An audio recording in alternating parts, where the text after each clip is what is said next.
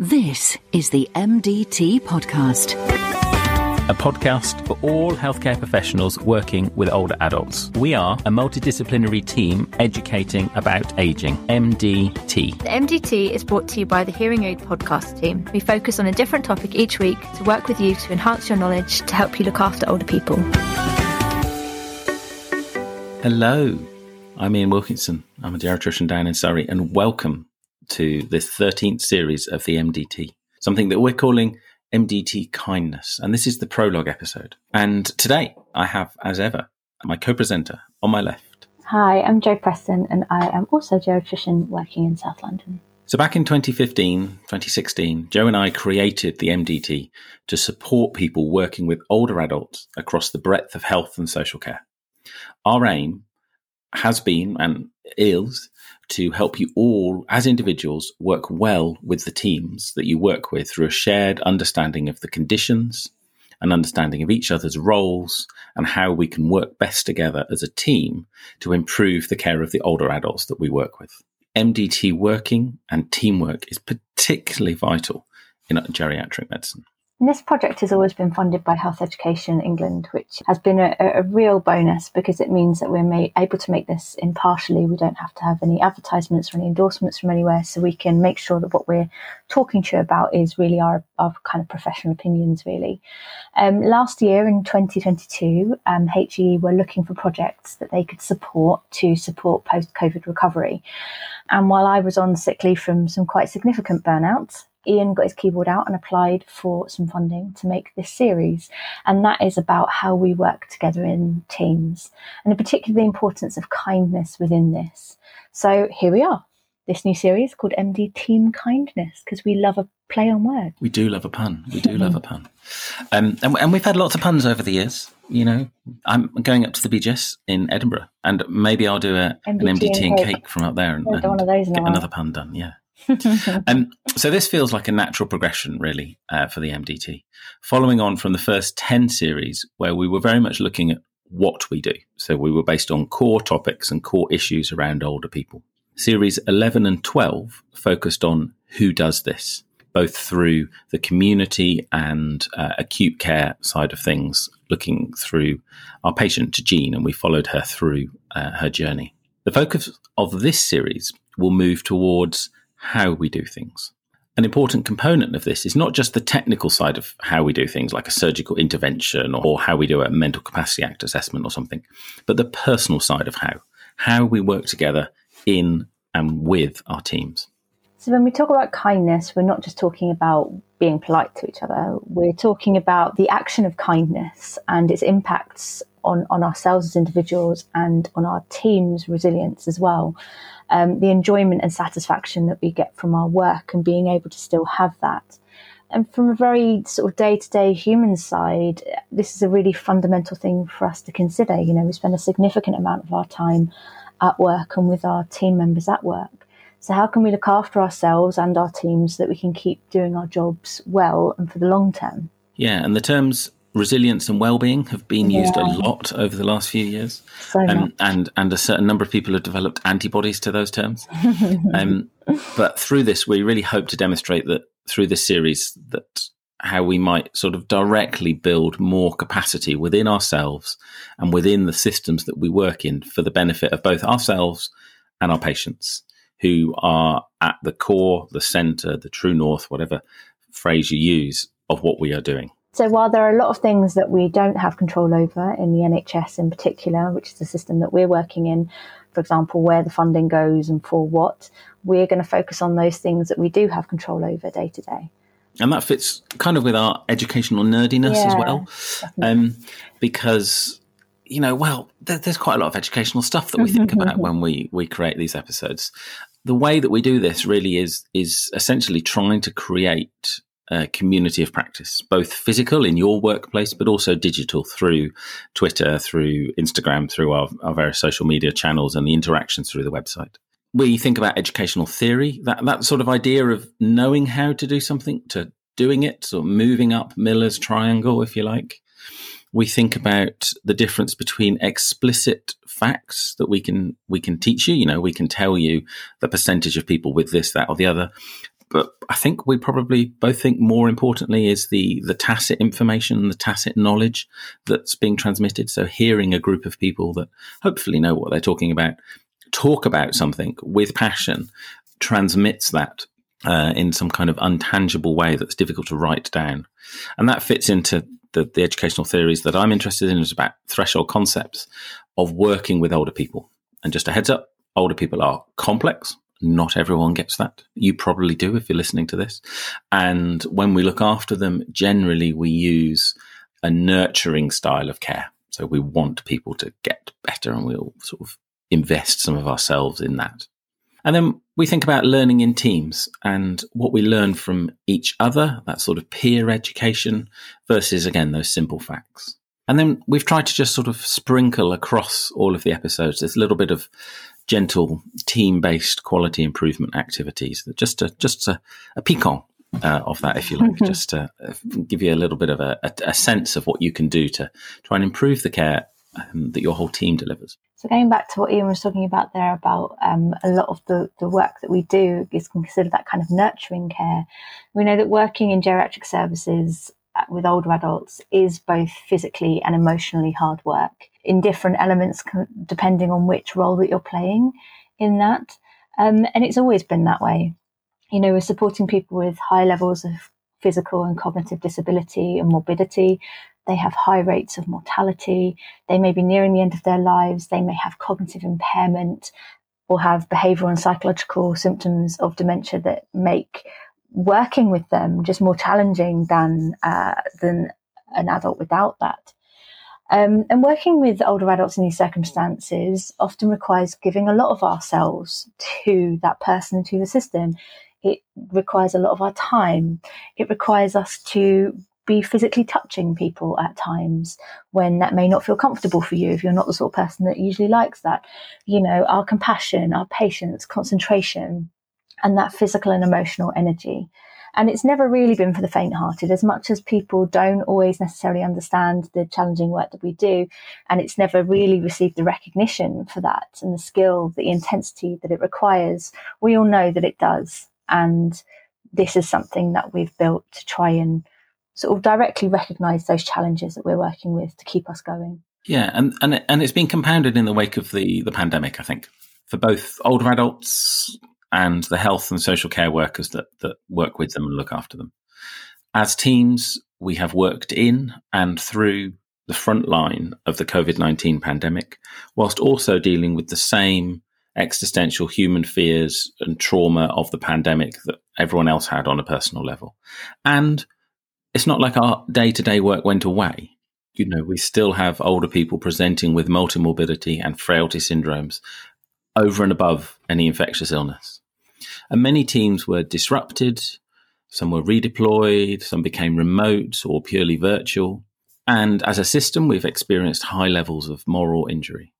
We're exhausted as individuals, as teams, and at systems levels. And we're now trying to play catch up, and we're now trying to adapt and adjust to the new working environment with more remote working, Teams meetings, increasing community management, virtual wards, increasingly complex teams that interact across places and ICSs. And at the same time, older adults have experienced a significant decline in their health. There are increased levels of physical and psychological dependence, increased mental health crises, increased complexity.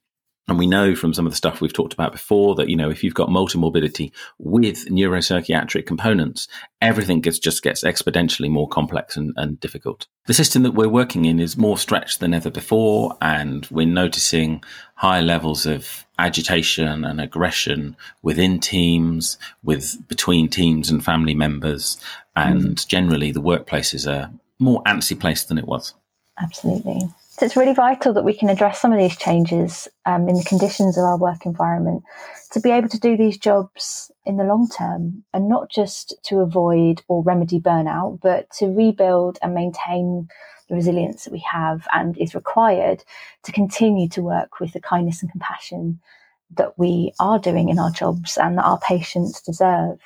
So this series really aims to address how we might do this. So at an individual level for ourselves, reflecting on our own reactions and how we impact the teams and systems we work within the teams themselves, and we include patients in that, and within the systems that we work in at a high level. And in this journey, we're going to be joined by some amazing guests from a really, really amazing people from a whole diverse background. We've got artists, we've got scientists, we've got explorers, we've got other doctors, and we've got our amazing, wonderful MDT faculty. So we've got two people in particular who have helped us quite a lot during this series, and you're going to hear quite a lot from. So the first is Jess from Be Here Well, and she's going to share some of her experience in her work as a breathwork coach. She's developed some breathing techniques and also some measurements to see how your body is dealing with those and responding. And the idea of those is to help to understand and modulate our nervous systems according to the situations that we're in, allowing us to be more self-aware about how we are and on from this situational awareness. So what sort of things make us feel more uncomfortable, which make us feel more comfortable, and then we can start to pick into what you might do about that in the future rather than avoidance per se. Yeah, and the second is Julian Stodd, who's been on the podcast before. Julian is an author, a thinker, an explorer of the social age, and he'll be taking us through some of his work on quiet leadership and thinking about the impact and influence we all have in every situation that we find ourselves in, whether or not it's stressful or otherwise. Lots of leadership teaching can focus on those sort of in typical hierarchical and leadership roles, whereas Julian's work on quiet leadership focuses on the roles that we all play on a daily basis and leading in the smallest of actions. And both are going to be giving us and you homework as we go through the series. So each week there will be something to take away, think about, or do. Yeah, but it's not all going to be work. As ever, we'll be bringing you our favourite bits from social media each week related to what we're talking about, as well as highlighting the evidence base that exists around these ideas through peer-reviewed articles, books, thinking about the related physiology in a sort of hybrid nerd alert style combo thingy.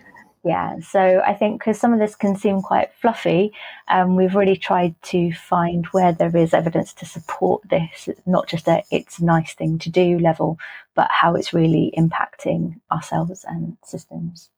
So starting as we mean to go on, we're going to start with just a short paper that Ian found, which is really nice, from 2013 in the Journal of Academic Medicine, who's starting with the knowledge that 20% of physicians experience burnout. They wanted to look at, okay, well, what's happening with the other 80%? What factors might be protective here in preventing burnout?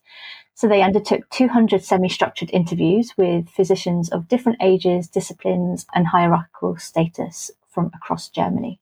Yeah, and 200 interviews is a good number for a qualitative study. Yeah. You know, when I did some of my work, you know, I've done 20 odd, and that took hours and hours and hours to analyze. So 200 is a big number. And they did focus on physicians, but I would imagine things are relatively applicable. I think their findings sound like other methods. Yeah.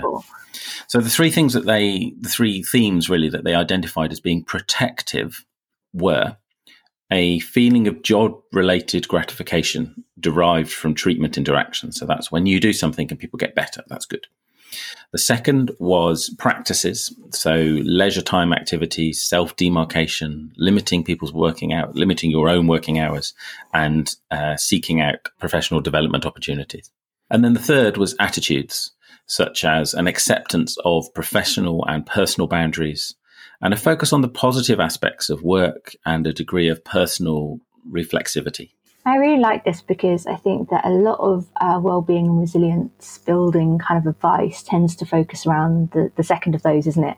It's having leisure activities, you know, have a hobby, like all that kind of thing, which can feel a bit hollow at times when you're working in quite challenging situations. It's not to undervalue the benefit of those, it's absolutely important, but I think this really is nice in highlighting why that's not enough by itself. And I think it acts as quite a nice frame for this series, doesn't it? It does, doesn't it? Because thinking back through that, so the first bit about job-related gratifications, hopefully you will get from us talking, both in these episodes, but also before, that looking after other people is cool. It's fun. It's amazing. We have such a privileged ability to work with older people. So hopefully you get that passion. The practices, we're going to hopefully instill something through this series that will allow you some working practices that you can use to try and help self-demarcate and stretch you in some ways as well, actually, teach you some new skills.